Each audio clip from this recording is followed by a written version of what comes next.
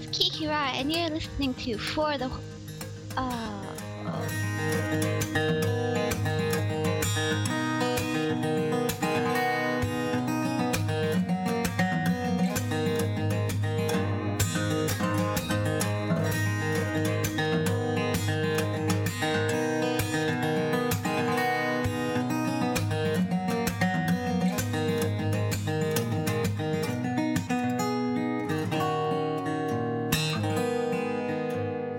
You're listening to For the Lore, the podcast that delves into the craft of our favorite games, whether lore, gameplay, or even game design.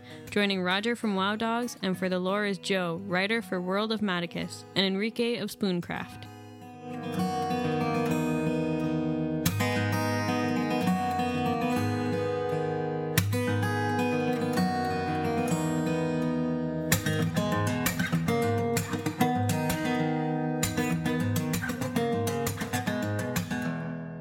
Hello and welcome to For the Lore. There's Roger coming to you on Monday, the 14th of December, and joining me, same as usual, we've got Joe from wayofthetotem.com, as well as Enrique from spooncraft.com. Welcome back, boys.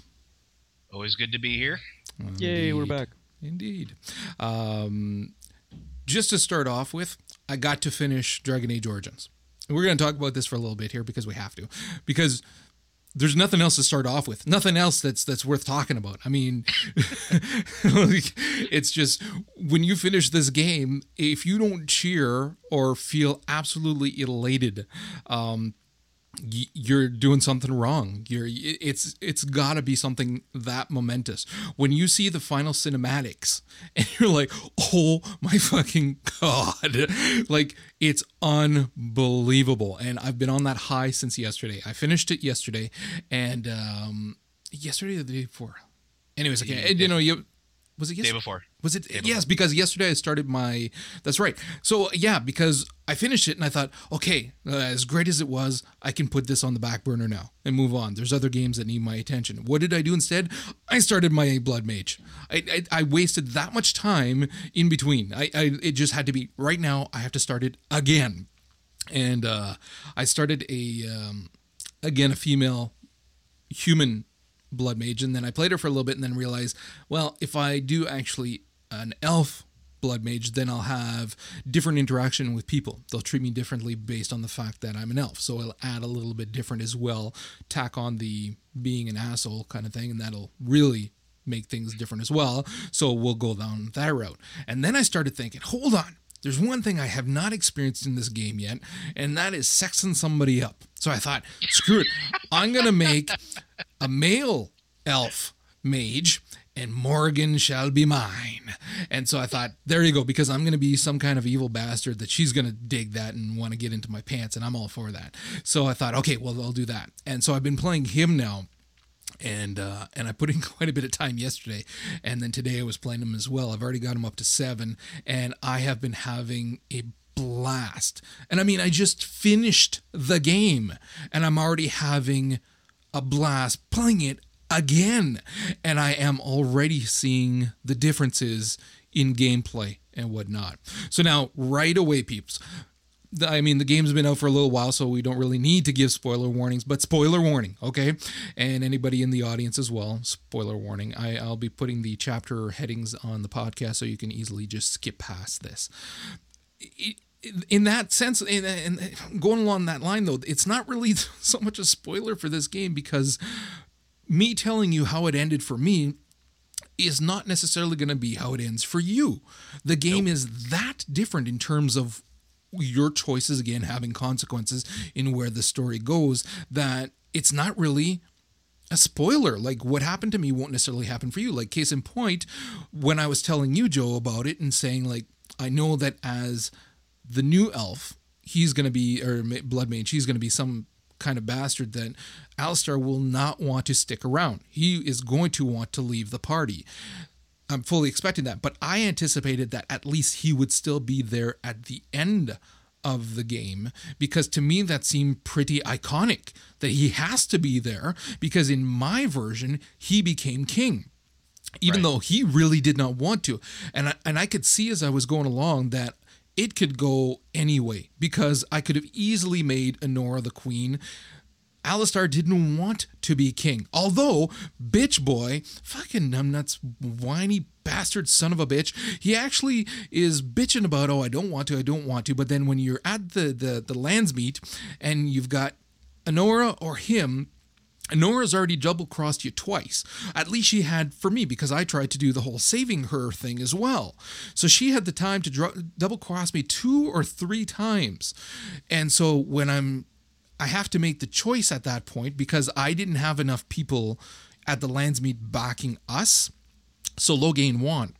Which again, there you go. Had I done a lot of different other things, then I would have had more people supporting me, and then Loghain wouldn't have even had the option of being the Anora wouldn't have been kept her queendom, whatever the fuck you want to call it. So again, there's so many different things, but in my version, that's what happened. And so when I ask Alistar, because you get the option of talking to both of them to let them essentially plead their case or whatever. And when you ask him, do you want to be king? And he's saying, well, let's see, she's already double-crossed us, and I can't remember if he said 2 or 3 times. No, of course I don't want her to be king. I want it. So you're like, okay, well, there you go. He's bitched about it all along, saying, no, I don't want it. But you just said you did. It's obvious you'd be better at it. Here, it's yours. We get back to the room, bastard's bitching on me, saying, how could you do that to me? Points drop. He doesn't like me. And I'm going, what the hell? Are you like Sybil? What the hell's wrong with you? You just told me you wanted it. And here's where you can see where there are still a limited amount of cinematics. Even though they have so many, it still is limited. So obviously that's something that's more a common statement that he makes when he comes back.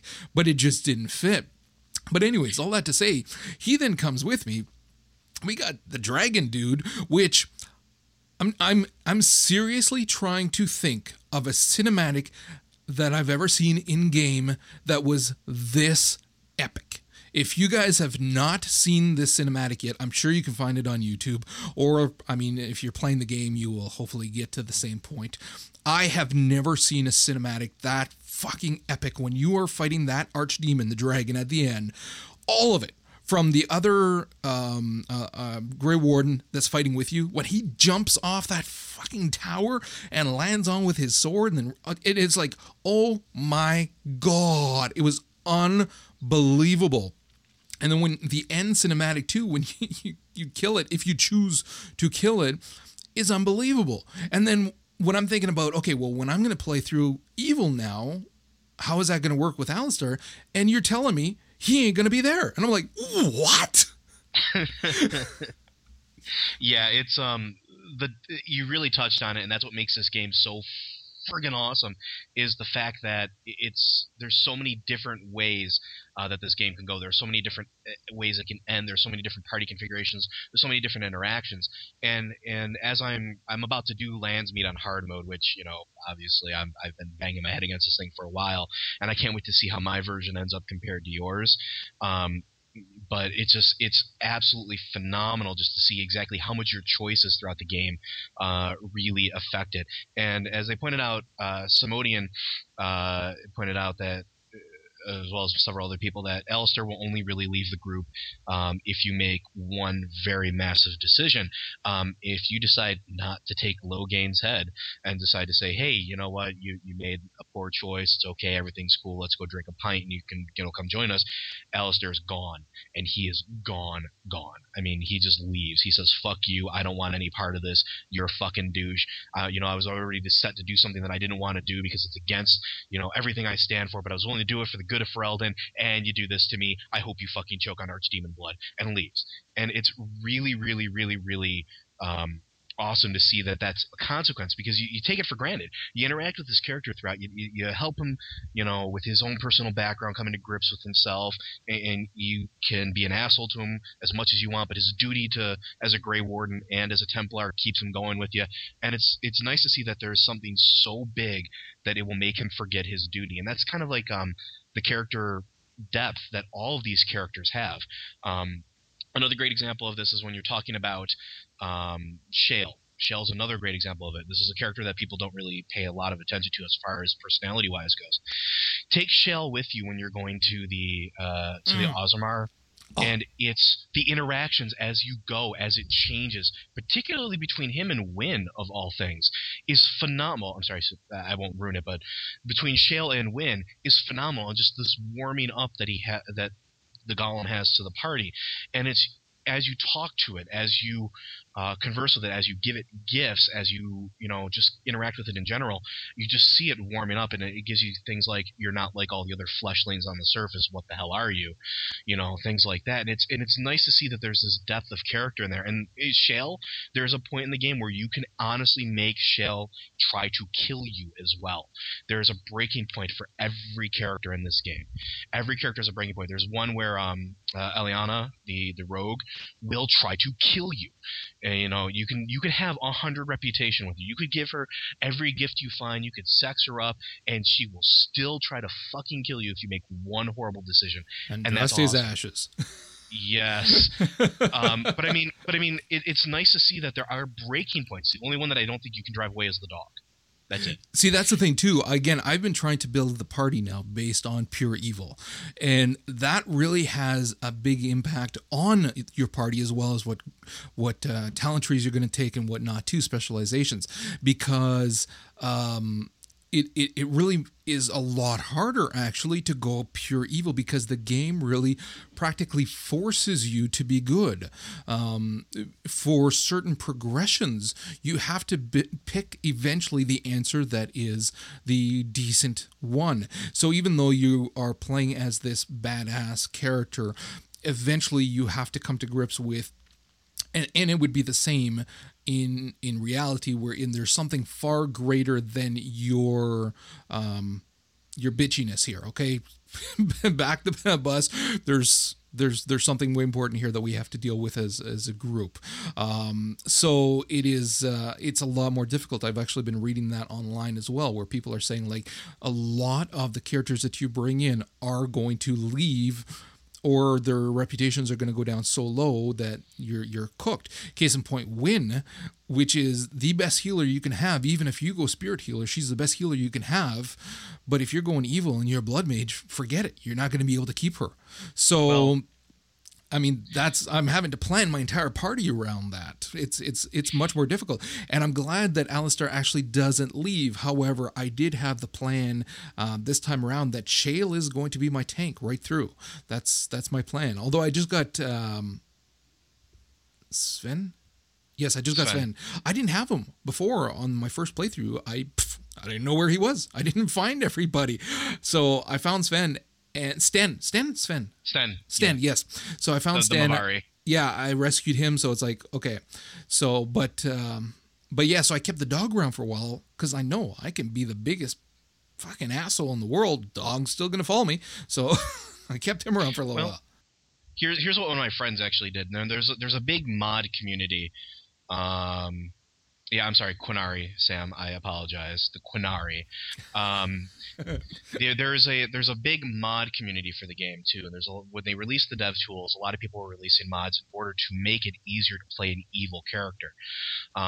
Particularly as there's one NPC that can be added to the game through one of the community mods, and I can't remember the mod off the top of my head, but it allows you to respec your party. What you do is you go talk to the NPC, you interact with it a little bit, and it gives you an option to completely redo all the talents for your party. So at the end, when you only have 5 people to pull from, you can put them exactly as you need to in order to do the game as an evil persona. And I understand that BioWare's the way they wrote the script and everything, they do want to make it harder to play evil, because honestly it is harder to be evil in a lot of these games and settings. But yeah, I just think it's interesting that the community has put this forth, and it's sanctioned by BioWare. They said it's okay, go for it, have it. So, which is exactly what my friend did. As Sam said, they switched Morgan to a healer. My friend hated Wynn. He absolutely hated her. Was trying every which way he could to get her killed or leave the party or whatever he needed to do.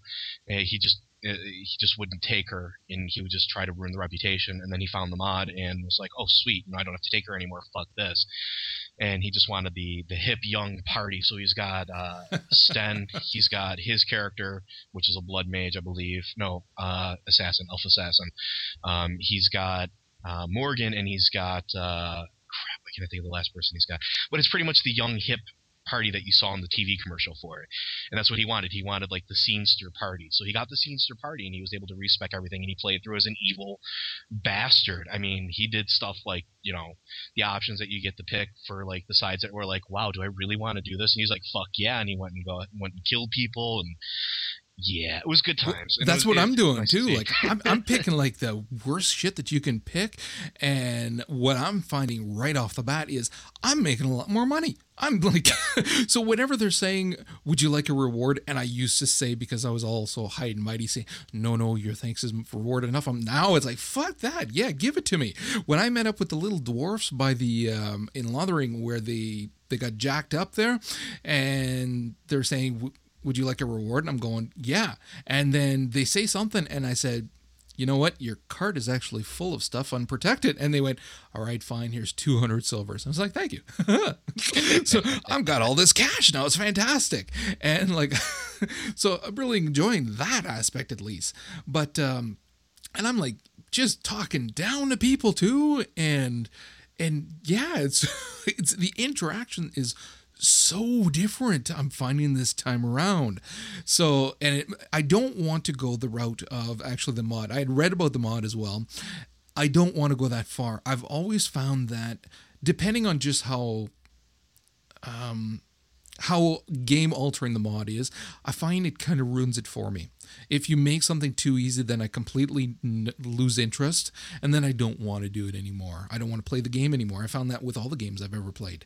My eldest son used to love modding things to make them easier, and I play around with it, and it was immediate. Like I didn't have as much interest. So I don't mind it being a lot harder. It's making me think. It's making me plan way in advance. So I've already planned out that my Blood Mage is actually going to be Blood Mage as well as Spirit Healer. So I will be the healer for the group as well as DPS. Yes, it'll make it harder, but we'll manage. And I'm going to make sure that Morgan's going to have to stick around for everything. I mean, she's going to be my shorty too, so it don't matter. But I can't believe you just said that. Yeah, but she's going to be, well, the irony is he's shorter than her. But I'm going to spec her in a very deep control spec so that she is the one that is making sure to keep everyone at bay as well. So again, it's making me really, really plan ahead. The only thing that I have been agonizing about is that I still won't have a lock picker, because Shale has been useless. Shale up to the end of the game on my other mage has been useless. I think he literally only lockpicked a couple of boxes. Now, I didn't put a lot of points into cunning, which is what I would have had to do. But then if I'm putting lots of points into cunning and he is supposed to be my main tank, I'm really going to be hurting because he's just not going to live as long. So again, maybe that's where Stan will kind of jump in. But then my options for a lock picker are Liliana. It's not Eliana. It's Liliana. I thought it was Eliana. I guess it's an A, right? Liliana. Yeah, there it is. So her or Zev. Now, I didn't have Liliana in my first playthrough, so I don't know if she's good at all. Zev is a pain in the ass, and the fucker dies all the time, and he couldn't lockpick anything anyways. So he had his chance. Screw that shit. I don't know what you're doing wrong, but I've never had that problem with Zev at all. Well, again, it could be that he didn't have enough points into everything as well. He was useless piece of shit. I barely used him because he died all the time.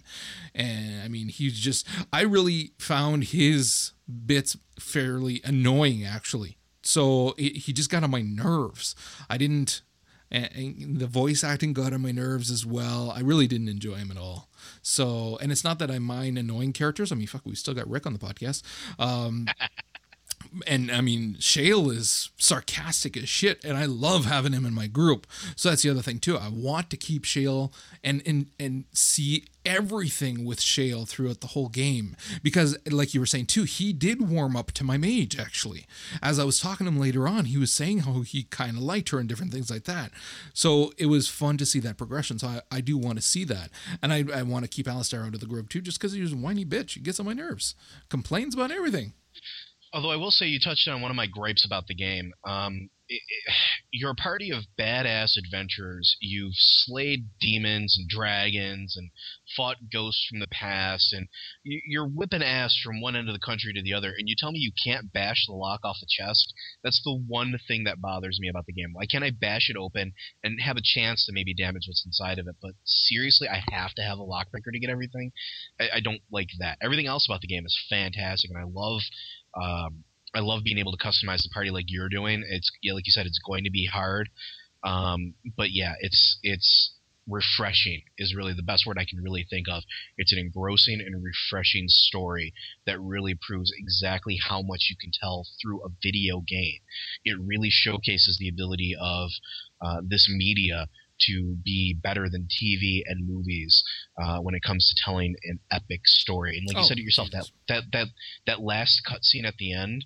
I've seen it, and it's just, it's mind blowing. It's mind blowing to put this, that they put that much time into it, that it's just so beautiful. Well, it's not. I've been talking to the wife about this for a little while now. Like, we read a lot in the house. We obviously, I write as well, and the kids read a ton. When the wife takes the kids to the library, my youngest, the 12-year-old, comes back with like literally 22 books in a backpack. Mm-hmm. And what I've been saying is that this game here is more so than a lot of the other games. The story in it is absolutely unbelievable. Unbelievable. And it's not that you are in a fast-paced shooter kind of game or whatever. It's you're watching the cinematics, you're having an impact on the story and things like that. It's this unbelievable story. Now, if you are able to invest yourself that much in a game, if you're that type of personality that can just let go and just really sink yourself into this game, when you get to the end, now the Landsmeet, which is before, I thought the other parts were epic. Holy Christ, that Landsmeet builds up so much, and you're like, holy Christ. And it's like just amazing that it is like, there's so many different facets to it, especially if you're doing the little side things going on at the same time.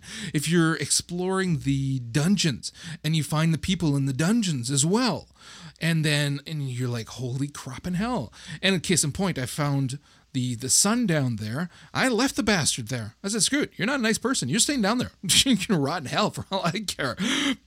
But there's so many different things. So by the time you get through the Landsmeet, which is, for anybody who hasn't played the game or gotten that far, that's where all the Earls are meeting, and picture our lords and baronesses and all kinds of shit meeting, and they're all deciding who they're going to back to be running the country kind of thing. After you get through all of that and you're actually then having to deal with the Archdemon, the game by that point has built so much momentum. And I keep talking about it and telling people that it's an epic game. I know that term gets tossed around so much nowadays, especially because it's being used in games and everything else like that, where it's like epic doesn't have the same meaning anymore, but it is epic on every scale.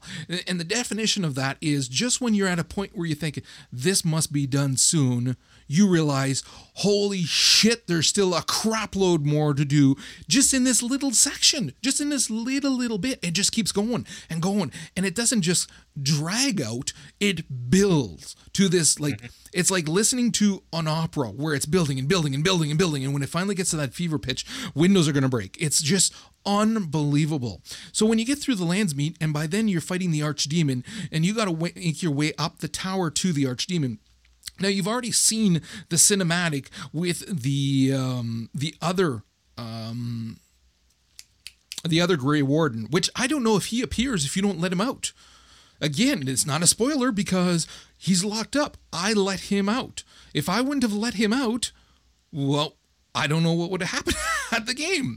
Maybe I won't let him out on my evil my evil mage. But anyways, yeah, so when he jumps on that freaking thing with his sword, plunges it in, that whole cinematic does not get any more epic. You're like, oh my God. And when he falls to the ground and you know now that he's not going to be the one to take on the life force of the archdemon, you're like, you can see the look on your character's face, that like glum look of, oh my God, it's going to fall onto me now or whatever. And when you get to the end, and then because I'd been role-playing my character as good all along, the noble thing for her to do was be the one that died at the end. Epic! It was fucking epic! You know, it's like the scene where she goes after it, you're going like, oh my God, look at her! And I was like, unbelievable! It was just so fucking cool!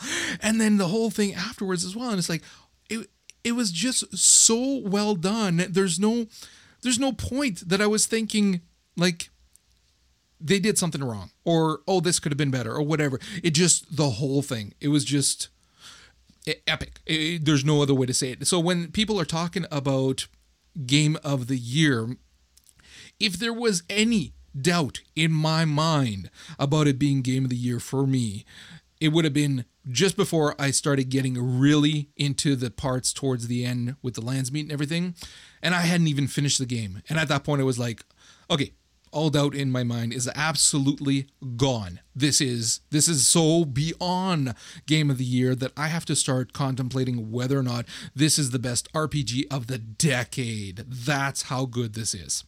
And you hit the nail on the head. I'm picky about my fucking games. If I'm going to spend money on a game, if I'm going to even if I'm going to hack a game and download it, it better be damn good if I'm going to put any point of time into it. And this game, it floored me. It really did. I am so impressed with the story, the writing, the cinematics, the visuals, the gameplay mechanics itself, the way that you build your characters, the way every aspect of this game, aside from breaking open locks, is fantastic. And it really does blow me away. And I did have a list of games that were contenders for Game of the Year, and I had probably 4 or 5 games on this list, and I have ripped up the list. I really have. There is no doubt in my mind that this is the Game of the Year for me. And whether people have been able to play it or whether it's their cup of tea, it's fan-fucking-tastic. You feel epic at the end of it. You go through the game and you make these decisions, and to me it's like my first Dungeons and Dragons campaign. When I'm sitting there and I have a very vivid imagination, and I'm sitting there, I'm like, oh my God, this is so fucking sweet. Oh my God. And yeah, then you have that moment right there. This game might be the RPG of the decade. I can't think of another RPG that comes even close. But yes. We're going to talk more about that next week as well as the week after, where we're going to start talking about our picks for what we think Game of the Year is, as well as in different categories and things like that, as well as the week after we're going to touch on games of the decade. But it's quite obvious where there's nothing that's going to beat this for me. There's different categories that we're going to talk about as well, so it's not going to win in everything. But in terms of just playing Game of the Year, there's not going to be a surprise next week. I'm telling you right now, it's this game without a doubt. Now, that being said, there are a couple of news items for this. Just going to touch on a couple more things, Dragon Age Origins, and we'll go from there. There is a Mac client that's going to be coming out. It was announced. So anybody who's playing on a Mac and who would like it, they are actually doing pre-orders right now with a couple of the online vendors. What I would like to see them do, which is what I actually told them on Twitter too, is show a little bit of class, do what Blizzard has been doing, and offer free Mac client downloads for anybody who paid for the PC version. I mean, you buy a lot of games now, the Mac and the Windows clients are on the same disc. This should be that kind of thing, but we'll see what they do. The other thing, too, is you were talking about the modding, but one of the other things that you can do if you want to get a couple of bonuses in the game, and that is perfectly legal, and you're not actually modding anything, there are, in the same way that we got the pre-order bonuses with Shale and whatnot, there are certain pre-order bonuses or certain DLC bonuses that you can get and you can apply to your PC version of the game. Now, there's some of them that will not work because on your screen it will say it's not compatible with your version of the game. Case in point, if you did not pay for the Stone Prisoner and Warden's Keep, regardless of the fact that you download it, it ain't going to let you install it. That being said, though, there's a bunch of them that you can actually apply to your game. You can download them. What I'm going to do is I'll post the link on in the show notes so you guys can get them. It's very easy. You just have to run the DA Updater. It's in the bin ship folder in the install folder wherever you install your game. Now from there you can get yourself. There's a I can't remember if the Dalish Promise Ring is a version thing or not, but yeah, you can. That's one of them. There's a Ring's dagger. Is it? It was for those that pre-ordered on Steam. It was something that you should have had. No, there's a few different rings. I've got those two rings. That's the Wicked Oath and the Memory Band. There's other ones. There's a Band of Fire. There's a Dalish Promise Ring, although I think those two you can't get. But there's other things like a dagger, the edge. There's the Helm of the Deep, which I got, and I slapped it on Sten. The Lion's Paw, which is a pair of boots. The Lucky Stone. So there's a bunch of different DLC content that you can actually download. It literally took me a couple of minutes. Works like a charm. So I've got them now, and it's a nice little bonus. So yeah, I'll post that in the show notes so that anybody who's interested can actually download and slap them into their game as well. It is a bonus that you get that actually the items are pretty good too, so they did make a difference. So you were going to say something? Oh, no, I was just going to say there is a lot that you can definitely play around with and install, and I'm looking forward to after I'm done with my first playthrough, I'm definitely going to do it for my second. Yeah, so let's move on from there. The island of Zombie Island Dr. Ned finally came out for PC. I did pick it up immediately and did some playing on it, and no sooner had it come out that they announced the second DLC that's coming out, Mad Moxie's Underdome Riot. Now, when it first was announced, I read that it was going to be out for all of them at the same time on the 29th of December. However, now there's reports that it's going to be delayed. For PC, of course. Who knows whether or not it will be. So whereas the Zombie Island is much more about a zone and questing and whatnot, the Underdome is going to be more about there's going to be some more kind of cage fighting kind of stuff, which they're completely changing those mechanics, and they're going to make it fairly interesting. But on top of that, you're going to get 2 extra skill points, and you're going to get a bank. So that's where your money is going. It's not really for the Underdome unless you like that kind of cage fighting style.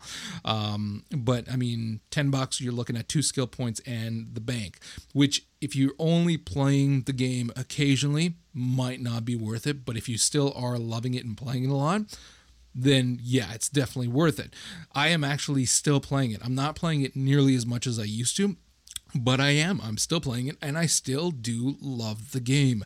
I know the ending sucks. Luckily, I know that now, so my second playthrough on My Hunter is more about enjoying the questing and having fun with it, not so much about rushing through to get to that end. The Zombie Island has actually been fun. It's kind of the same type of humor as with the original game, where Dr. Zed kind of thing with this weird-ass mustache saying, "I'm not Dr. Zed," and it's very funny, tongue-in-cheek kind of humor. I don't know if the drop rate has been changed or I just got lucky. After just playing literally for a couple of hours, I already had 2 or 3 legendaries and a bunch of epics. Stuff was falling fairly good for me. I actually found it to be way different than the original in that it was very much like a Left 4 Dead thing where zombies are just popping out of nowhere in some cases. Like, they're all around, and you do have that shock every once in a while. Go, whoa, and then there's one at your feet. Like those freaking guys where it's just a torso. And I saw one of those at a distance and I said, who the hell would ever be surprised by one of those? Dead. And literally, it was like 5 minutes later, One of those bastards is at my leg gnawing on my ankle. And it was like, wow, where the fuck did that come from? And so I do find that depending on how well you play too, it's not like the other one. You cannot rush through shit to get to where you have to be because you will be swarmed by those son of a bitches. So you are planning ahead a lot more everywhere you go and just raking everybody down. But I actually am having fun with it. I haven't finished it yet. Not because it's probably that long of content, but simply because, again, I've been playing Dragon Age a hell of a lot more. But I am actually having a lot of fun. Very same style, a lot darker though. So it's harder to see everything, which is also why those son of a bitches can sneak up on you.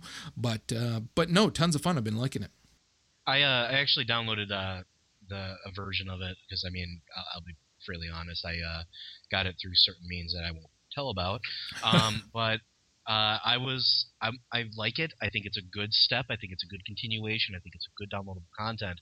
But after putting so much time into Left 4 Dead 2 already, I definitely prefer Left 4 Dead 2. The reason I do this, I'm playing a Siren right now. And as I put in the chat there, phase walk plus fire relic equals dead zombies. I don't worry. I'm not scared. I can rush. I can get them on top of me. I phase walk. They all turn on fire. Then the fire dies out. I come out of phase walk. They go back on fire and they die. And it's I don't know if it's just me abusing game mechanics, which, you know, is very likely because I like to do that. But it's just I'm not finding it as challenging as I thought I would. That's probably why then.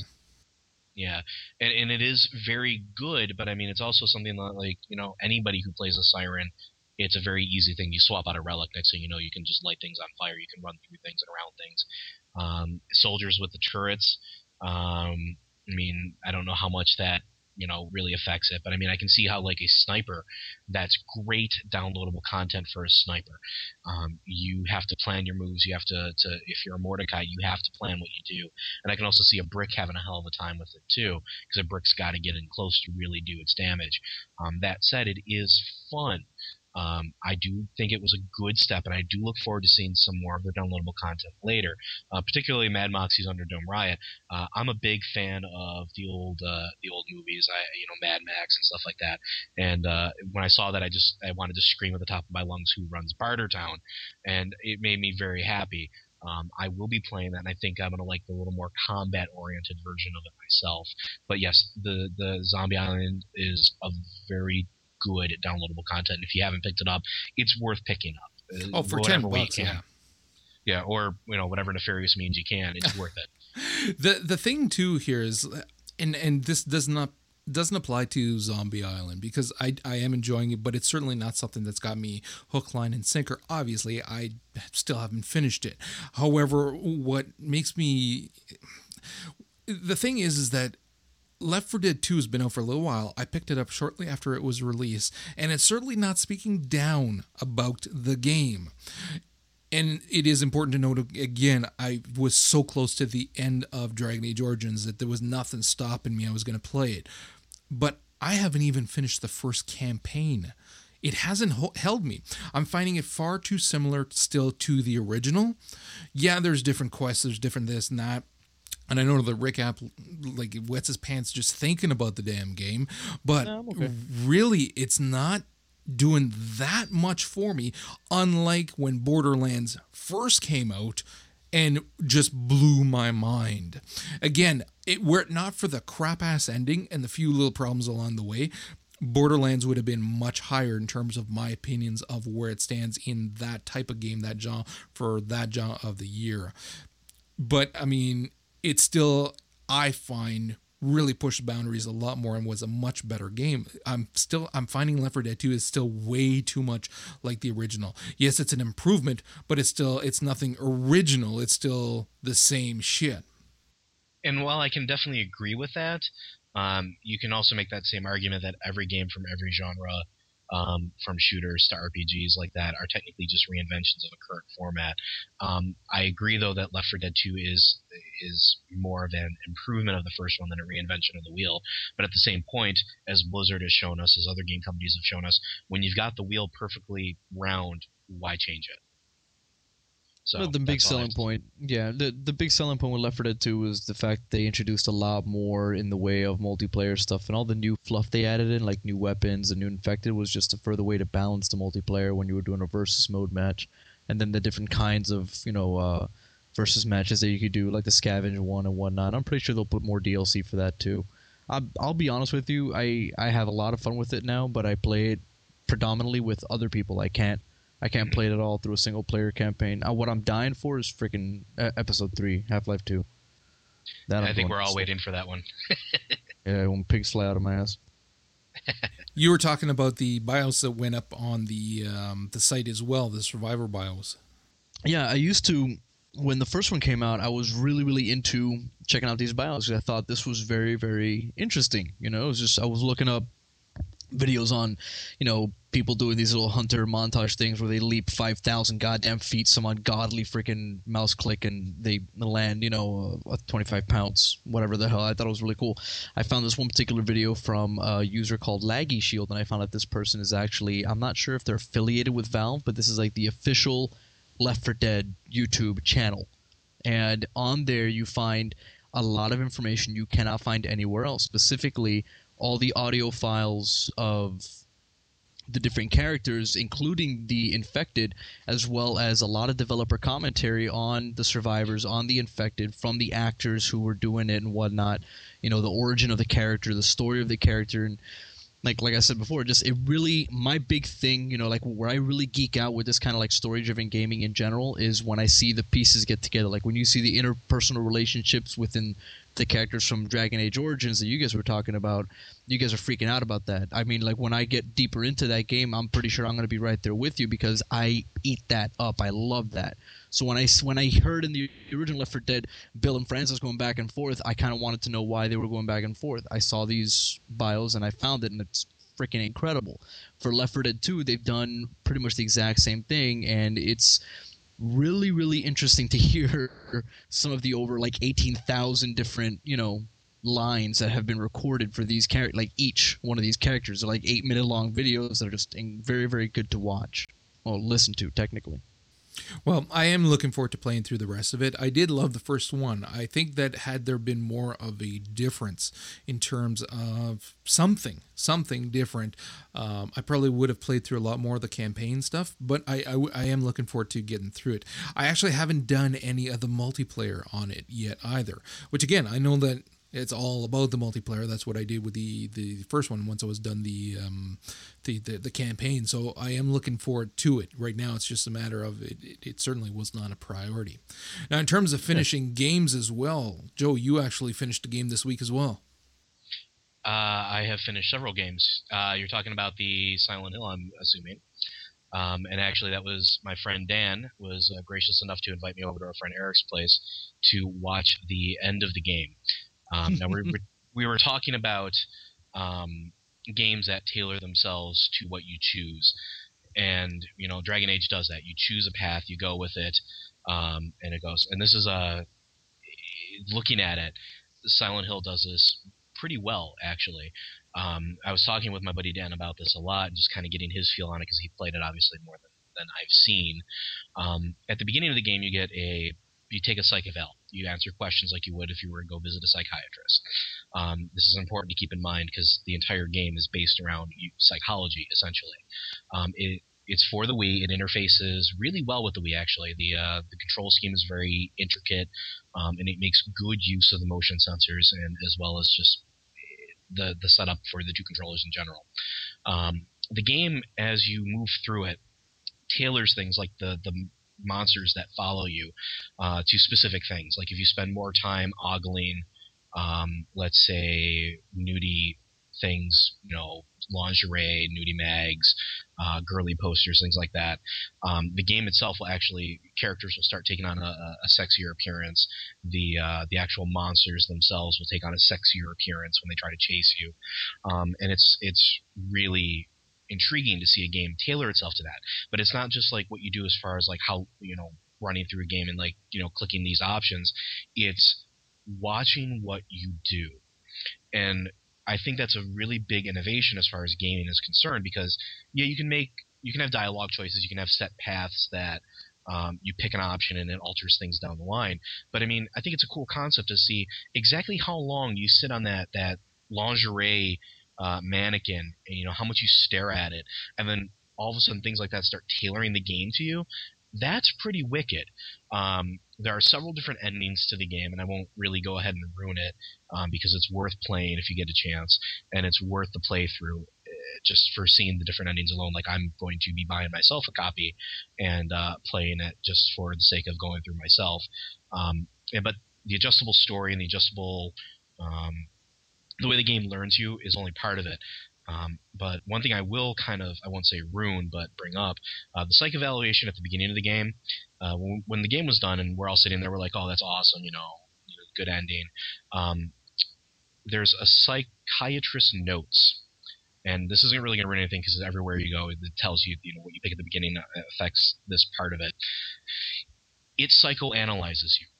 It tells you about yourself. It categorizes you and your choices.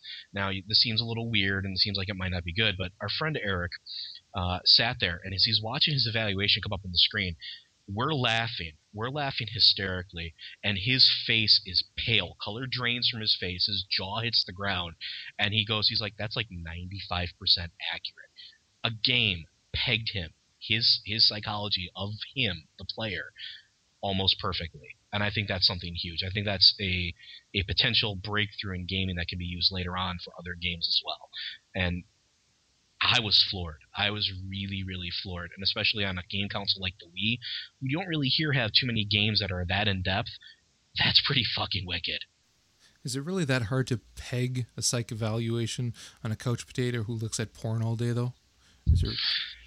Well, it was the little things inside. If that was the case, we'd all be pegged for that. But yes, it's from all accounts, I actually did some research. It is incredibly accurate for the different people that do play the game. And I'm kind of thinking, if any game would do it, it would be a Silent Hill game now, wouldn't it? That freaking game. I laughed when you first said that it wasn't you that played, it was a buddy of yours, because I have never played myself a Silent Hill game, but I've always been in the room for every single one of the games that's been played, because one of my friends or the other has had it, and they refuse to play it by themselves. I always got to be there with them.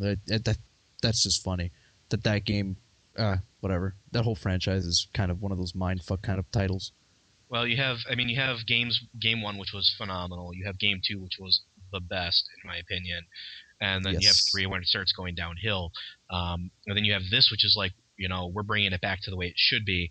And, I mean, we were doing things like we were just coming up with wacky, zany shit. Like, there was one point in time where we were like, fucking Scooby-Doo that shit. Just run, man, run. Going from door to door to door. And, shit like that worked. It was also interesting. We were like, fuck, it's a Konami game. Do the Konami code, man. Left, right. And it worked. Just the random shit that was working in the game, and as we're just kind of like screaming at them and enjoying ourselves. It is a fun game, and it's a fun game to watch, too. And it's not really often you can say that a game is fun to watch and not necessarily play. So, yeah. Cool. Another console title, too, that we were talking about this week was the Dante's Inferno, which I kind of giggled at when I saw that. It's easy for me to giggle because I've got the consoles.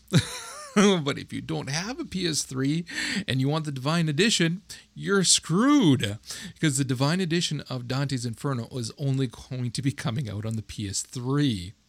Can I rant? How long is your rant going to be? I don't know. Basically until I feel that I've excised my anger. Because my glass of wine is empty. Let's break for drinks and then I'll come back and well, what I'm saying is if you want to rant while I'm gone... You can do that. Oh, you know what? Let's go for it. We'll do that. To say on this. Once you're done talking, you set everybody up for the break. I'll be back, and we'll proceed from there. All right. Go for it. All right. So, if anybody's been following Dante's Inferno, you know that it's a game very similar to God of War and its mechanics. But here's the cool part about it: it's based off of the actual books. It is based off of Virgil's, the tale of Divine Tragedy. The Divine Tragedy, and you have your Inferno, Purgatorio, and Paradiso, and they're present here. And it's an interesting concept because it's such a literary classic, and it's one that's used in various teaching methods and aids, and it's one that's used as an example for good writing and epic writing. I mean, the man goes through heaven, purgatory, and hell to find his love, essentially, and take stock of his life. Enter a game, and you think, well, how's this going to be a game? Well, it's going to be fucking interesting because you're going through, essentially hell. What's in hell? Well, anything you can possibly imagine. Now, I've been excited about just getting my hands on this game and sitting down and playing it because I like games like that. I like God of War style games. I like games where I'm going through wave after wave of mobs. I like Devil May Cry, things like that. Mm-hmm. My problem here is that the Divine Edition is only for the PS3. And here's why I have a problem with this. It's nothing but a fucking collector's edition. It has an art book. It has a translated poem. It has all this nice little cookies that we've come to enjoy from our collector's editions. But it doesn't cost any different for somebody who owns a 360 than it does for a PS3. 360 doesn't get it. You don't get this version of the game. It is only available to Sony owners. That bothers me. Every other collector's edition out there, you can buy it. You have the option to buy it. I can go and buy, the collector's edition of World of Warcraft, any of the expansions for PC and Mac. Doesn't matter if I have a PC or a Mac. It pisses me off, too, that there's no additional cost. And everybody who's seen all the stuff that's in there agrees that there's about a $10 worth of additional content in here. And this is just like price marking up. It pisses me off because it doesn't cost me any different. It doesn't cost me any less. It doesn't cost me anything but the exact same amount to get less content for my console because I don't own a PS3. Well, does it piss you off? Well, does it piss you off because of the PS3 thing, or because this is a third-party company that is doing this, a third-party developer? Both, because it's an exclusive to a console, which I can be okay with. I'm okay with exclusive content. The best example when I did my rant is I was talking about Soul Calibur 4. Soul Calibur 4 wasn't exactly the greatest game in the world, but each console had, specific content. You had it on the GameCube, you had Link. You had it on the PlayStation, you had Vader. You had it on the 360, you had Yoda. And it was cool. It was a little cookie for everybody, but it was even. I don't like the fact that a third-party company is giving exclusive rights to a major company like Sony for a collector's edition. If the gameplay was different but equitable, I wouldn't care. If I had the option to get it, on my 360, I wouldn't care. If it cost the PS3 owners either a little more or cost me as a 360 owner a little less, I wouldn't care. But I like collector's editions. I like art books. I like things like translated poems. I like that stuff. And that's stuff that I buy with pretty much every game I purchase. And if I'm spending the money on a game, if I have the option, I'll spend the extra $20, $10, $15, whatever it costs to get the extra. I don't have that option. Either I need to go out and spend $300 on a fucking PS3 and then spend $60 on the game to get the additional content, or I don't get it. Okay, well, there's more salt in the wound, because if you notice that Europe only special edition bundle is coming out, the death version, which lets you play as Isaac Clarke, which is the character from Dead Space, same company, Visceral Games and whatnot. So not only do you have a collector's edition for Europe only that has a very iconic character for that game company, and now we've got this whole issue going on with the PS3. I don't know, man. The whole thing confuses me. I really am looking forward to this game. I would love to be able to play this game. I might just get a 360 next year simply because of this game. But the more that I look at it, the more I'm kind of looking at the whole vibe of the gaming industry. I'm screwed unless I triple crown. Unless I have a PS3, a 360, and a high-end computer, I'm shit out of luck. Yeah, and what this reminds me of really is back with the old original console wars. There was exclusives for everything, and it really seems like they're trying to push this. I don't know if it's inadvertently, but it seems like they're almost pushing this death of cross-platform. When a company sides with one console, one company, when a game developer sides with one, it becomes dicey. I mean, you start getting awesome games, but it forces gamers to spend more money. And then what happens when gamers have to force to spend more money? They just don't buy games sometimes. And as a developer, do you really want that? Do you really want your gamer base to just disappear? I mean, I know there's a lot of people, like there's a big cry right now for people that are pissed about it. I mean, people that didn't want to buy a PS3, are saying, well, why don't I get this extra shit? And it would be fine if it was like hard copy stuff, but it's not. It's all digital. I can't even go and buy a collector's edition on eBay for the extra crap, or go to a friend who doesn't want it and say, okay, I'll take the book, I'll take the poem, I'll take the scrolls and everything else. Here's $10. I can't do that. I can't say that. I have to have a PS3. I have to have the PS3 version of the game in order to have it. And that bothers me. That really, really bothers me, because I don't want to be shoehorned. Yeah, it's not. That's the thing that kind of gets me about that. I don't really know what's going on with the industry financially, but it's not. It doesn't seem like they're hurting for money to the point where they would do something like this. I don't see what the reason would be for doing something like this. I mean, you look at both the 360 and the PS3 respectively, and they're pushing almost the identical specs. Every game that has been released on them looks the same. And I'll be dead honest with you, every single video, and I've seen every last one of Dante's Inferno, as I'm sitting there like salivating over the damn thing, they all look the damn same. So I can't imagine that it's that big of a deal to release exclusively for the PS3, but then I don't know, I don't understand why a third-party company would pick size like this, like straight up. What do they have, a special contract they're working on with Sony? Well, and that's the thing.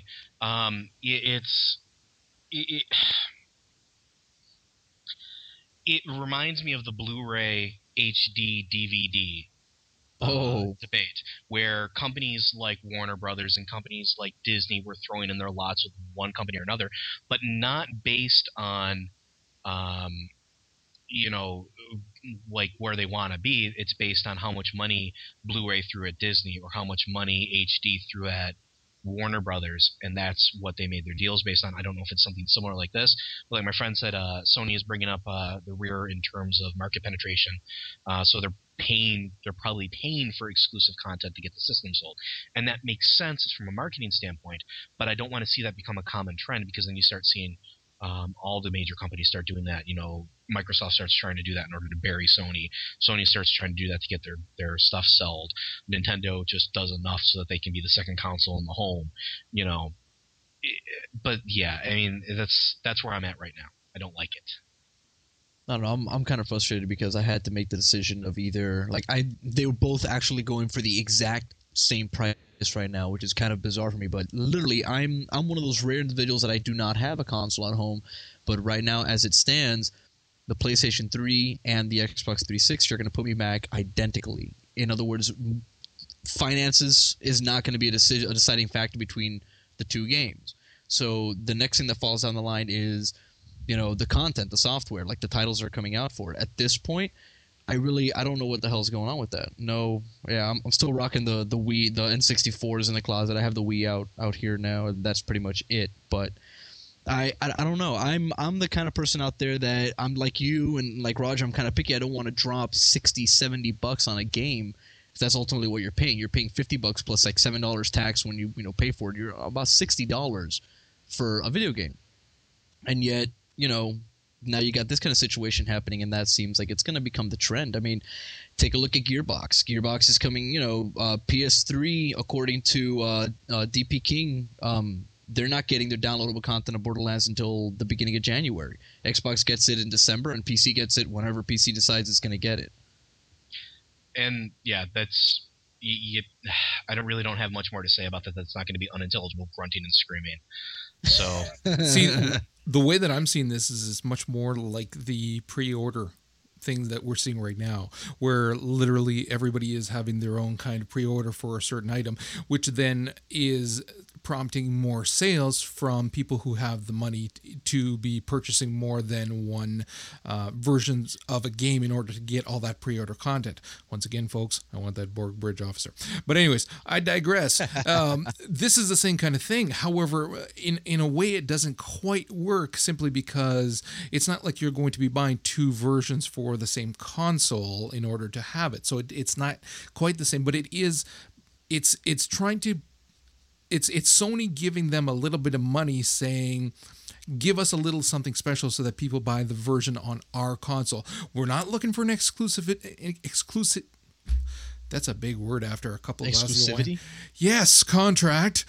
I'm not even going to try to repeat it. But here, at least give us something so that we can try to get people to buy it on our console versus the other kind of thing. So that's how I'm seeing it. If I have the choice of game only being available on a specific console versus it'll be available on all of them. However, each one will have a special bonus, and then you got to decide which one it is. That still is something better, simply because at least it is still available on all the consoles. Right. So in this case here, Sony gave them some cash and said, give us something. Okay, so that at least we will have a little something special. Whoever the distributor is in Europe said, give us something as well. Here, do this. If Microsoft is not willing to say, here's some cash, give us something special, hey, that's up to them. But it doesn't take away the fact that it's a marketing ploy just to get you to buy the version on the on that console, which everybody has that option, and it'll still be available on all the others. So I'm not quite as insulted. And it's not because I have the consoles and I'm thinking, well, it doesn't matter for me because I can buy it on whichever one. That's not it at all. There's still like certain games I prefer playing on different consoles. It's just the fact that at least it is available on all of them, and it's just a bonus whichever one you buy on. And see, if it was a bonus based on console, like I said earlier, you weren't here for it, I'd be fine. But it's not. It's not an exclusive content that is something specific to the PlayStation and something specific to the 360 and something specific to Europe or something specific to America. You know, I'm okay with different versions of the game as long as it's equitable. But when it becomes inequitable and it costs the same, then I have a problem. You know, and it's like what I was saying with the Soul Calibur 4. Every console got an exclusive character for that console. So if you wanted to play Soul Calibur 4 on the GameCube, you got Link, and you can go and blow shit up with bombs and a bow. If you wanted to play it on the PlayStation, you got Darth Vader, and you can go run around with a lightsaber and, you know, force choke fucking bitches. But that's my problem. My problem is when the games become inequitable between consoles, that is a problem. And it is a slap in the face as a gamer, as a person who goes out of his way to make, you know, collector's editions a priority. That's my problem. Well, what you were saying, Roger, the pre-orders for Star Trek Online, it depends on who you pre-order from. You get a different bridge officer, right? Well, you don't actually get a bridge officer from everyone. You only get a bridge officer from the Amazon pre-order. But you get other content from other pre-orders, right? Or no? Exactly. Yeah. Okay, so you'll get one thing or the other. You'll get some kind of in-game perk or one. The kicker, the screw, I guess, with this in particular is that Visceral Games is basically just saying, okay, well, nobody's getting anything special except for the PS3, and at this rate, you know, like what you posted up earlier was, you know, the European players. And I kind of understand it's a marketing ploy, yeah, but I mean... Yeah, but again, whose choice is that? Whose choice is that? It's certainly not that they said, hey, let's do something nice for Sony. Because at heart, we love them. We think they're good boys, and we just like to throw them a bone. It's cash. So Sony said, here's a briefcase full of money. We want something special. And whoever the distributor in Europe is said, boom, I've got a briefcase here too. The only one that hasn't stepped up is Microsoft to say, here's our freaking, you know, truck full of money, give us something even better. So basically that's what it boils down to. So it's not that they decided that they would give PS3 players something better. It's that Sony said, give us something better. Here's the money for it. I understand from a business standpoint. I'm not saying that I don't. I'm not saying that I don't understand the back end and what's going on there, but I still don't like it. As a gamer. As a gamer, exactly. As a consumer, as somebody who buys this, who spends the money that I take my time at work earning, it's a shot in the face. I don't know. I kind of agree. Well, we're going to take our 5 or we what? should just let this go and actually, yeah, we'll take our 5. I think Joe's had his rant. I had time to walk all the way downstairs for a glass of wine and back up with my knees. So that was quite a rant there. So let's take 5, and then we will come back. We still have some quite a few things to touch on, and hopefully be done on time, actually, for Joe's raid. So we're going to take 5, and we'll be right back, guys.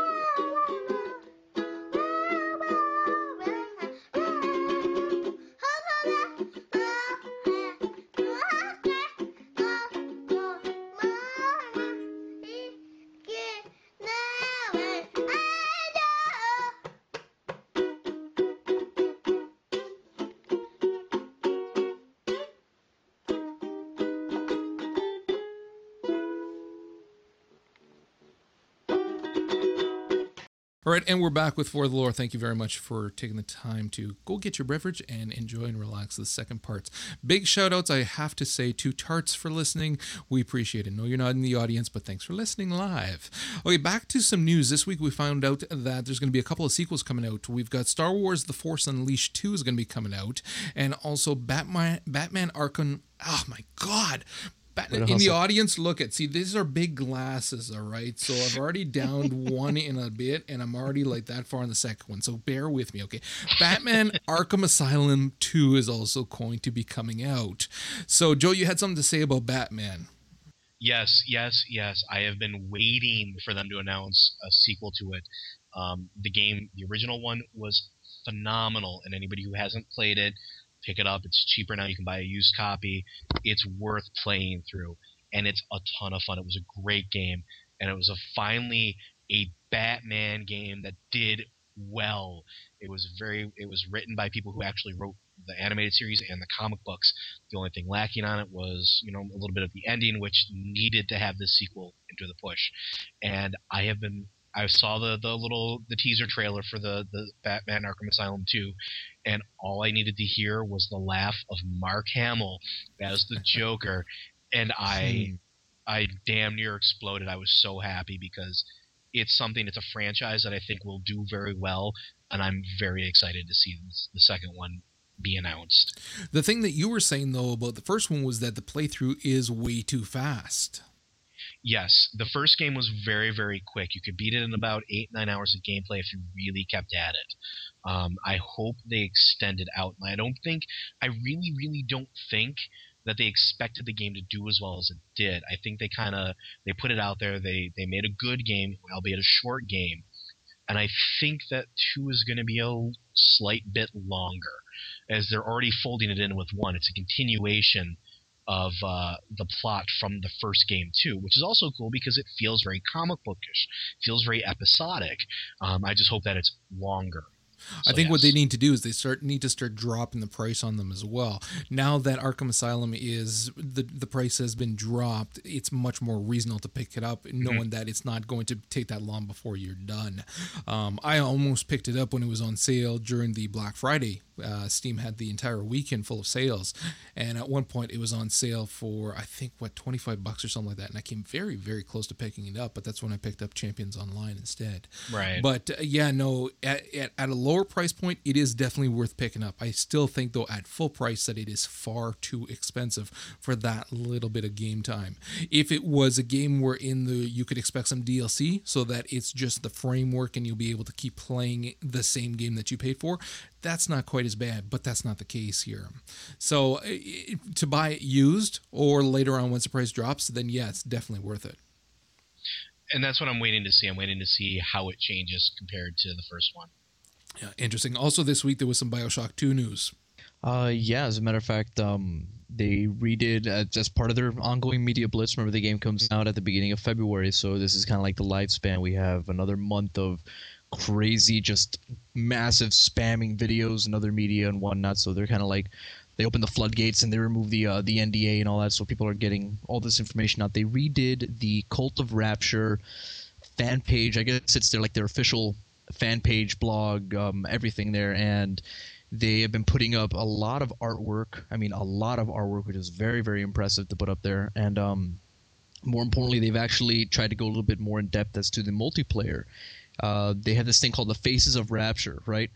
Which is all the playable characters that you play, all the characters you can play as when you're doing multiplayer, including the special edition ones you can only get for like the PS3 version, the Xbox version, the PC version, etc.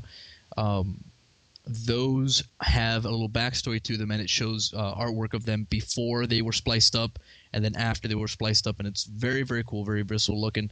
But one thing I wanted to ask you guys about in particular, since this podcast is basically about story-driven gaming and whatnot, we know BioShock is a very story-driven game.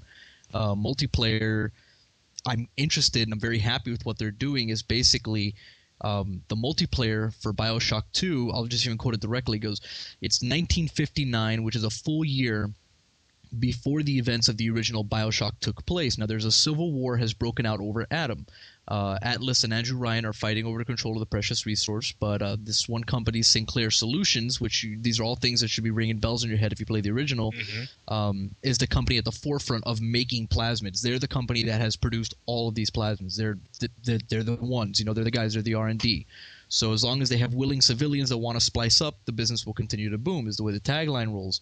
But ultimately, the role, if you want to do role play about it through the multiplayer, is you are one of these citizens right at that New Year's, a year before BioShock 1, during the big civil war where the city is pretty much, all humanity and society and civilizations just collapsing in upon itself, and people are getting jacked up left and right with different splicing, plasmids and going at it with each other.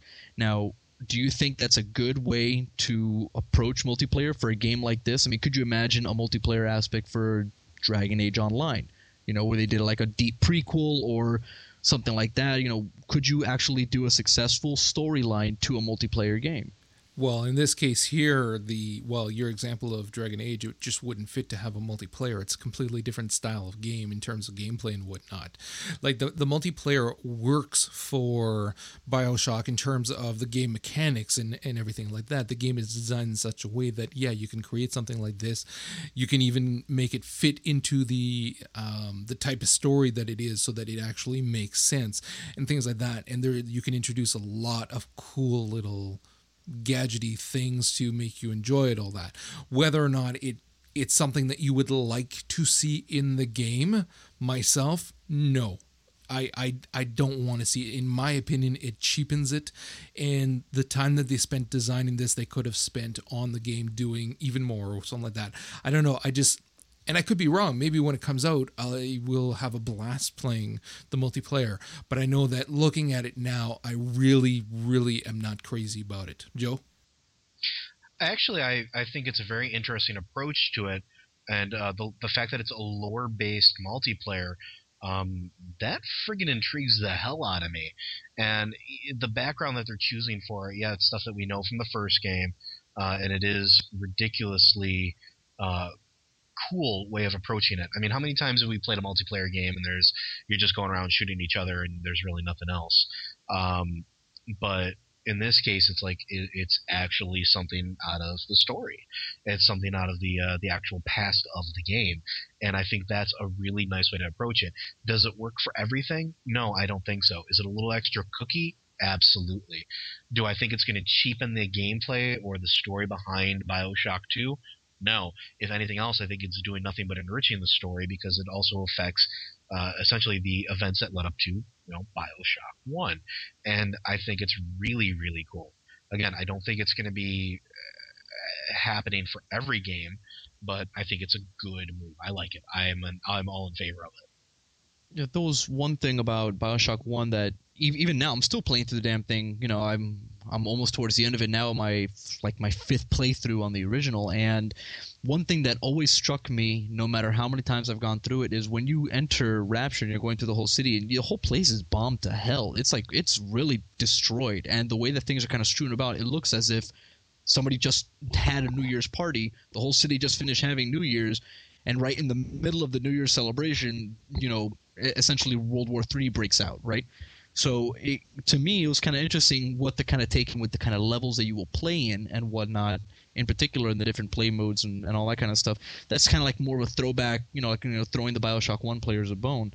Now, another cool thing is I know Sammy in the audience, he knows Modern Warfare 2's multiplayer with the whole, you get kill streaks or you level up experience, you get certain perks and whatnot. They have a similar system with this BioShock 2, but it actually seems to make sense now.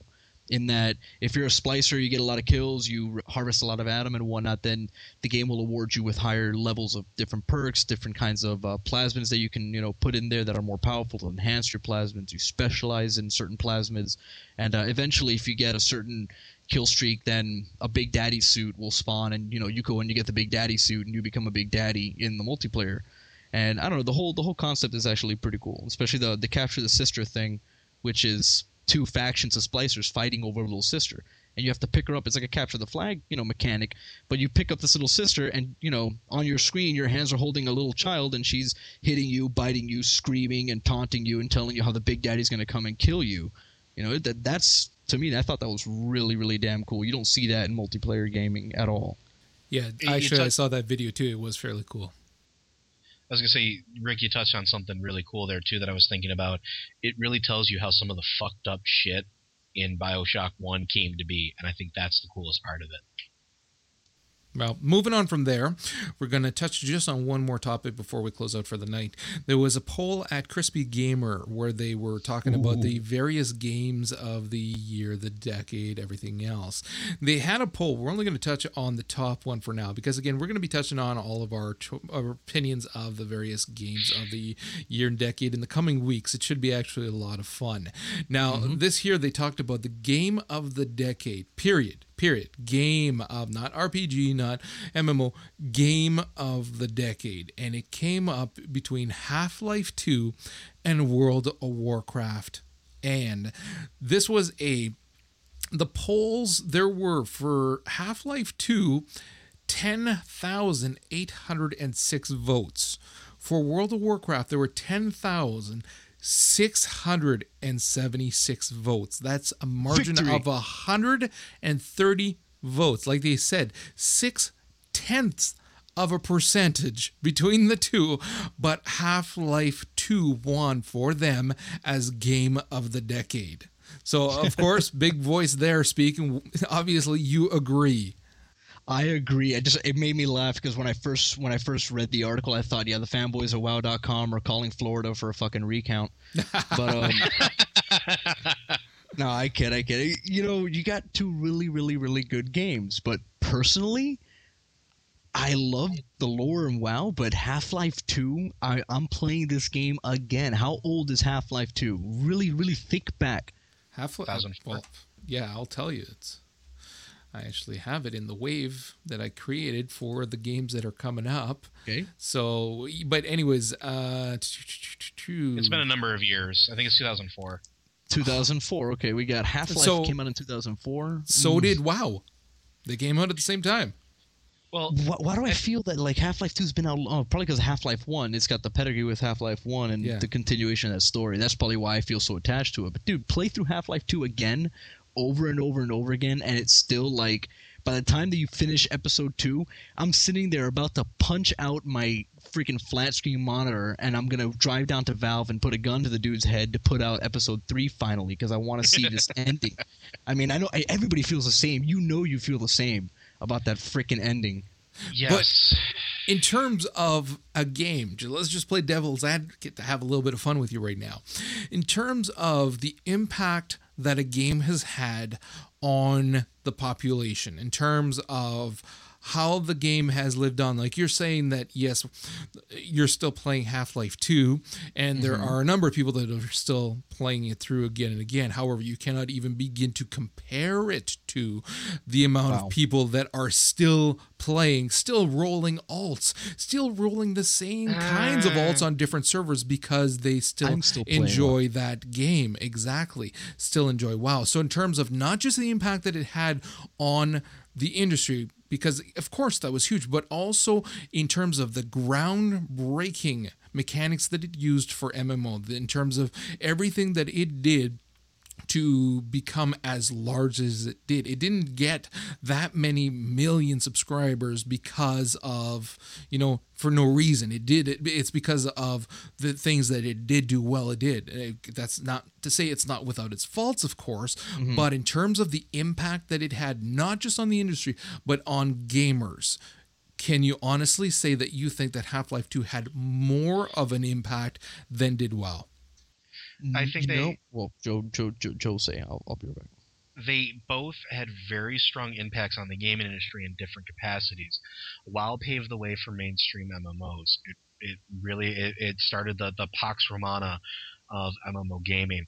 Half-Life 2 was really an example of what a story-driven first-person shooter can really do, with very interesting game mechanics added on. And that in of itself, they both are incredibly powerful forces in the gaming industry. They just went different ways.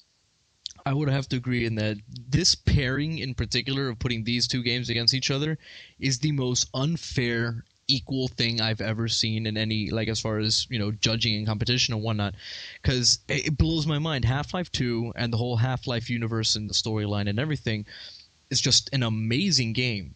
I mean, it was the most anticipated fucking sequel. Everybody was going nuts when they heard about it. I remember walking through Best Buy many years ago and I see this huge hardcover book.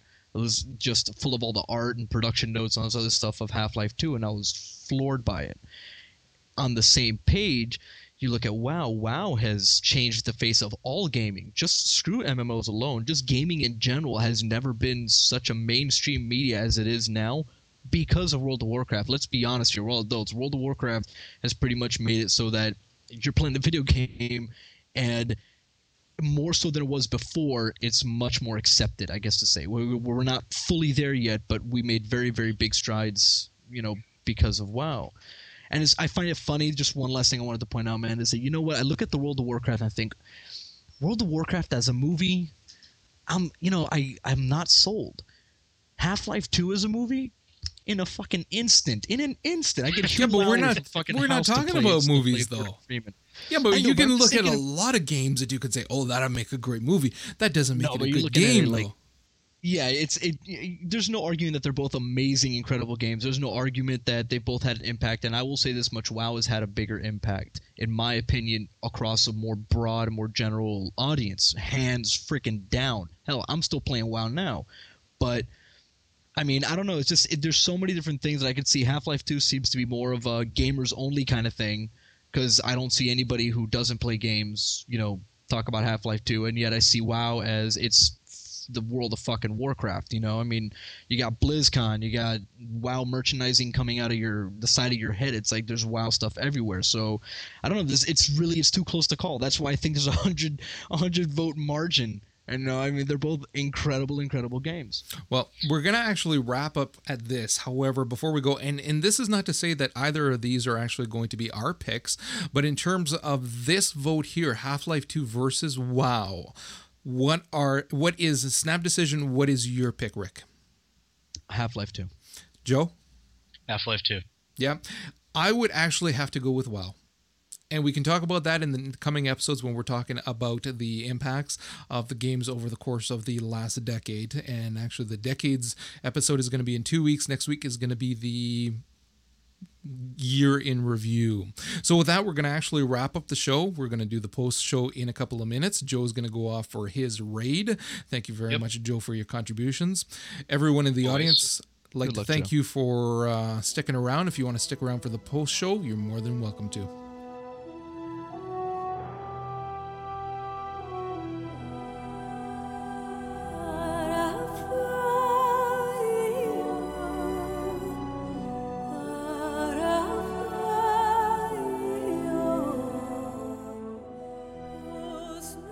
Dragon Age Origins is quickly being hailed as one of the best stories told in the last decade, and with very good reason.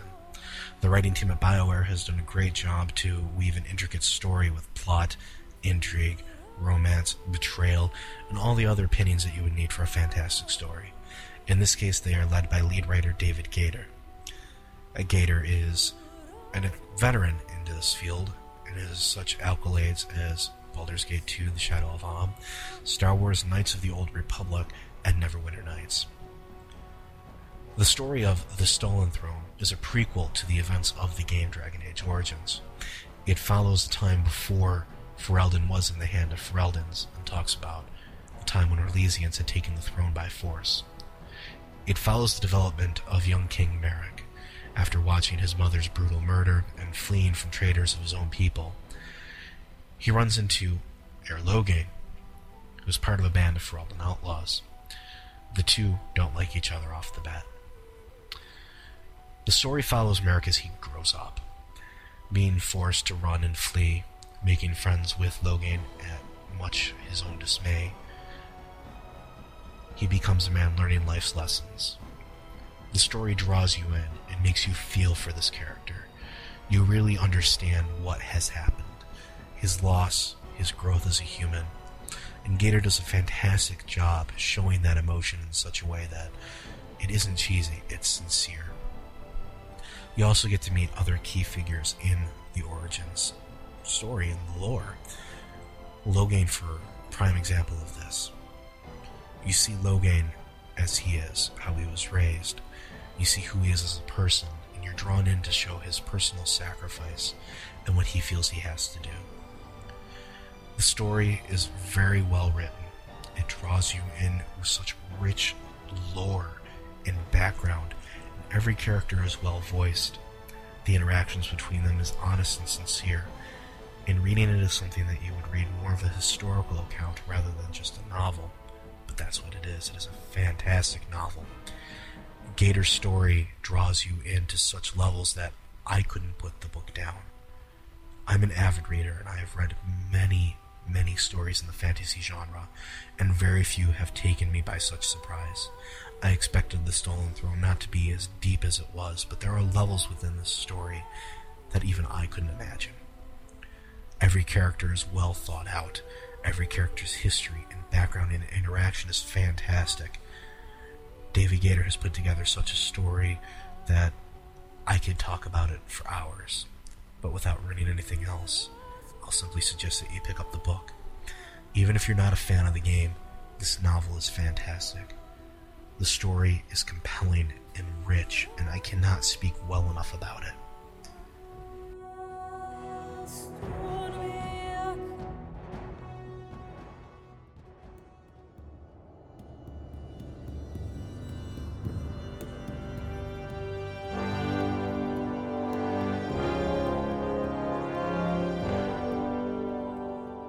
My name is Joe, and I am from For the Lore. This is the continuation of the Tale of Loder. The full story and its predecessors can be found at wayofthetotem.com. Loder sat at the bow of the North Spear, his cloak pulled tight against his sides and hood pulled close. The trip from Darkshore to the wetlands took no time at all. There were no incidents this time like the trip to Darkshore. The Druids of Auberdine had declined Loder's request to speak with the Spirit of the Well, citing that they feared any diminishing of the Spirit's attention from keeping the newly sighted blight at bay. Loder graciously accepted their decision and let it be at that. Their time in Menethil Harbor was short. Yeva had dropped off her satchel of spoils with the local guard and aspiring mages, and kept a very modest amount for herself.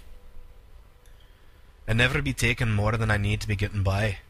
It wouldn't be fair with all the people cold and hungry out there. They've been needing it more than I do," she said, when Loder saw her take such a modest amount and looked at her skeptically. They ate a small meal and drank ale at the inn while waiting for the North Spear to arrive. It was about this time that Loder realized exactly how much he honestly missed company. Yeva talked a great deal about, well, everything. She asked questions about Loder's people, and a lot about shamanism. Seems it was the first time she had encountered one long enough to discuss things with. Loder happily regaled the stories of his people and their adoption of shamanism. Loder in turn asked about the dwarves. Yeva was all too happy to oblige. She told him the tales of a race hewn from stone, children of the earth or groundlings, she referred to her people. She stopped after the War of the Three Beards. Something about that time weighed on her. Loder could see it in her eyes. She didn't dwell on it long enough for him to press the issue, so he let it go for the time being. When the North Spear pulled into the dock to resupply, Yeva was out the door of the inn like a shot from a cannon. Loder paid for the meals and ale and walked out after her slowly. As he approached the giant steam vessel's dock, he saw Yeva leap off a pile of crates on top of another dwarf. The pair wrestled around on the dock for a few minutes, with Yeva winding up on top and the other eating his beard. "Slog!" Yeva shrieked. "I've told you, you sorry sack of dwarf meat, that you'd never be getting the best of your older cousin." She gave the dwarf locked below her a hearty punch in the shoulder. "I yield! I yield!" the man tried to yell through the whiskers he almost swallowed. Yeva sprang off his slag and then offered him a hand. When he was on his feet, the two embraced in a bear hug that only dwarves could give one another. Loder smiled at the sight. With so much evil and wrong in the world, genuine affection and happiness was in short supply. Yeva broke away from her cousin. Been a dog's age since I've seen you. Heard you'd be tending hands on the North Spear here. Aye, cousin, but not for long. This be me last trip up north. I've joined up to be part of the Skybreakers crew. They've been needing skilled mechanics, and me two hands be itching for something new. Yeva's shoulders slinked down, and her posture deflated some. She looked fiercely into Slag's eyes. Ye promised you'd never do something so stupid. You promised your mother, dear more than rest her soul, that you wouldn't put yourself in harm's way more than you needed. Slag shot away from her penetrating stare. I know, but they promise it'll only be a scouting run, that we be seeing no combat. But it be a scouting run round the demon seat! Yeva cut Slag off, her grip on his shoulder tightening, creasing his leather. Loder walked up behind her and placed his hands on her shoulder tightly. He could feel her shaking. Whether it was rage or pain, he didn't know. He didn't dare ask. She would tell him when the time was right. Yeva let go of Slag's shoulder and choked down the beginnings of tears. Well, enough of that then. My friend and I have been eating passage to the fjord. You'll get us a boat this run. It wasn't a question or demand, but a simple statement. Slag, still avoiding her eyes, nodded and turned back towards the ship, hustling to leave the scene. Yeva squeezed Loder's hand and then shrugged it off. They walked towards the boat in silence. Yeva's normal demeanor returned by the time they reached the gangplank, and they could see her cousin wave them on board. They walked up the ramp and Yeva immediately disappeared below deck. Loder thanked the captain and Slag and made his way to the bow of the boat. This was his destiny, and he would watch it come head on. The trip to the north was longer than Loder had imagined. He sat in his place unmoving under the night's starry sky. He was meditating when he felt a presence lower itself next to him on the bow.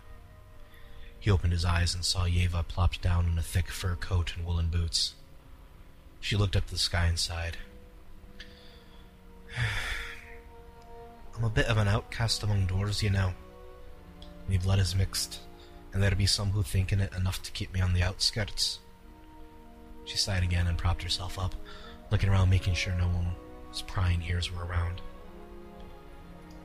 My mother was a Wildhammer, and my father was a Dark Iron. Back when all were united under the High King Modimus Anvalamar, they fell in love. The king died, and then came the War of the Clans. Kinsman set against kinsman. My father was killed trying to wrestle my mother to safety, the clan Wildhammer thinking he had turned to kill his wife. My mother didn't know I was in her belly. When I was born, the High Thane of Clan Wildhammer kept my father's blood secret for the rest of to keep the peace. Until one of his court found out and demanded me blood. My mother, she stole me away before they could do anything to harm me. The Thane helped her, I'm told. She made it to Ironforge before she fell ill. The Bronze Spirits, ever intent on uniting the clans, again welcomed us. They didn't tell anyone wherein we came from, but made sure we were cared for. My mother passed. A family took me in. Slag's mum and pop. His father died when the first horde came. Grief crippled his mum.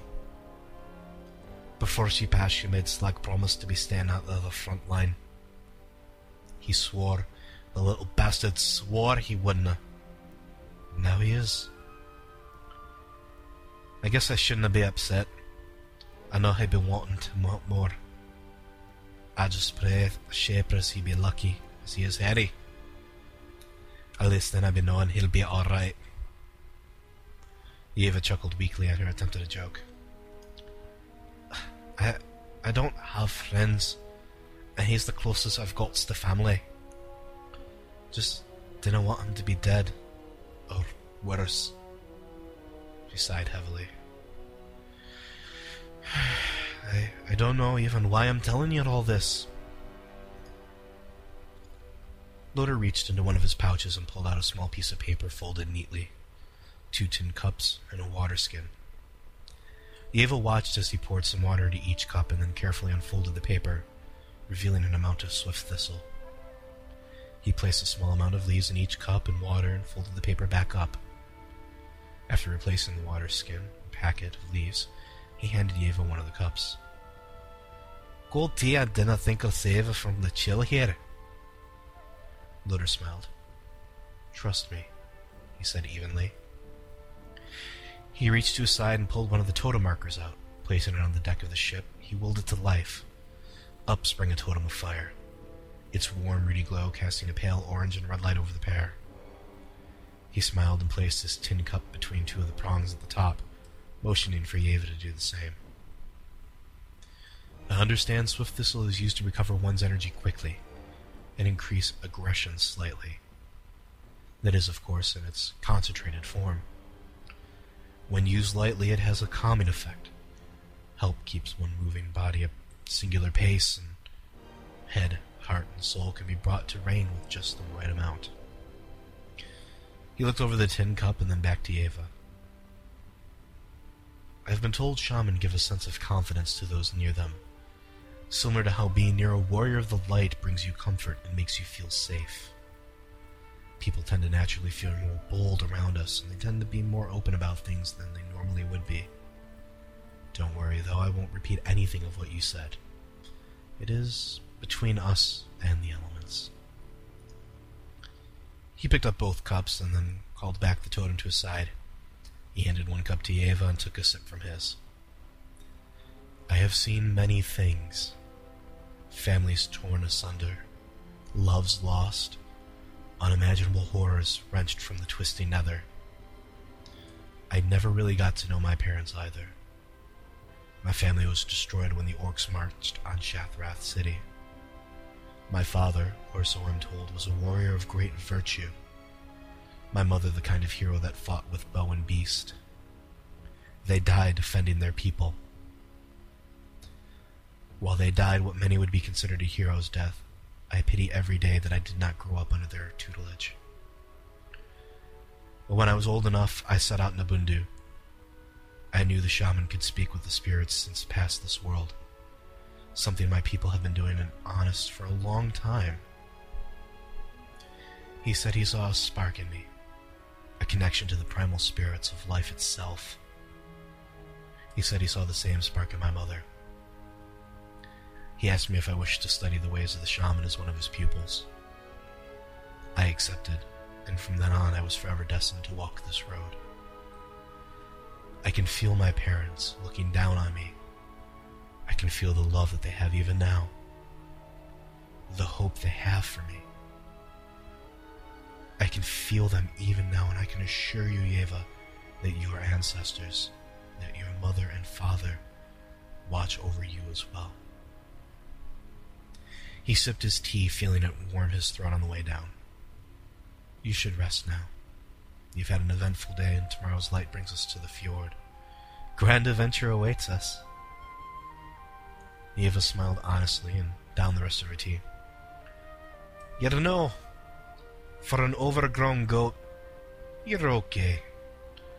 She laughed a little and handed Loader the tin cup. Back below the deck she went. Loader turned back to watch the rolling seas. Tomorrow he would step foot in Northrend. Tomorrow would bring him one step closer to destiny. There was a certain amount of comfort in that.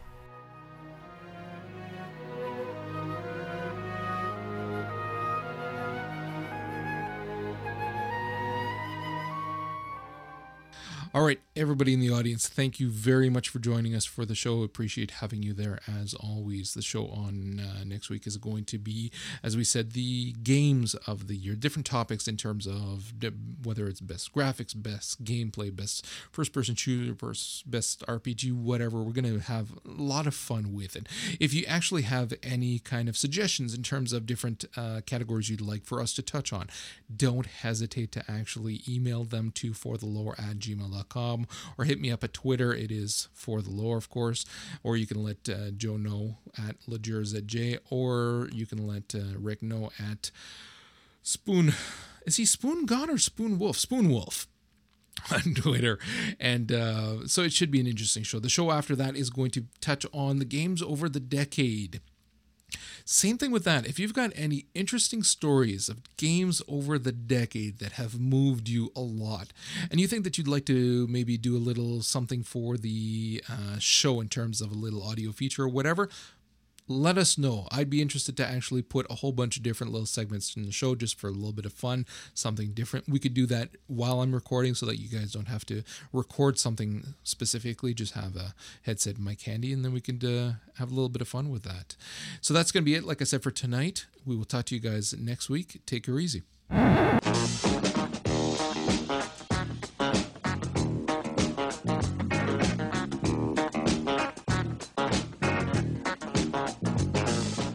I'm talking. Okay. Insults people in the audience. That's all he wants. Well, isn't that what we do? Yeah, but it's our podcast. We're allowed to. I can't even express how absolutely happy I am. I was giddy. Like, I was giggling. I was like, hee first dwarf shaman. Yeah. So, sorry for the delay, gentlemen, but I'm here now. You can, get back to making fun of me to my face. We actually weren't making we fun hadn't of you gotten for you once. to yet. We hadn't gotten to you You yet. hadn't gotten there yet? No, we were going to. We just hadn't yet. All I could think about was the British porn from Family Guy. Almost. Jolly good show. I'm thinking, I just got a surprise. My 2-year-old just comes in and goes, "Hey, Daddy, how's it going?" I'm like, "What are you doing here? I have a show. Go." Velcro, man. Velcro or duct tape. Parents' best friend. Even as I was doing it, I'm thinking, really? What did I like about it before? Let's see. Fuck all. That sucks, man. Woo. Yeah, the screen loaded. She's like, "Oh my God, it loaded! It loaded! Now we gotta clean the fish tank.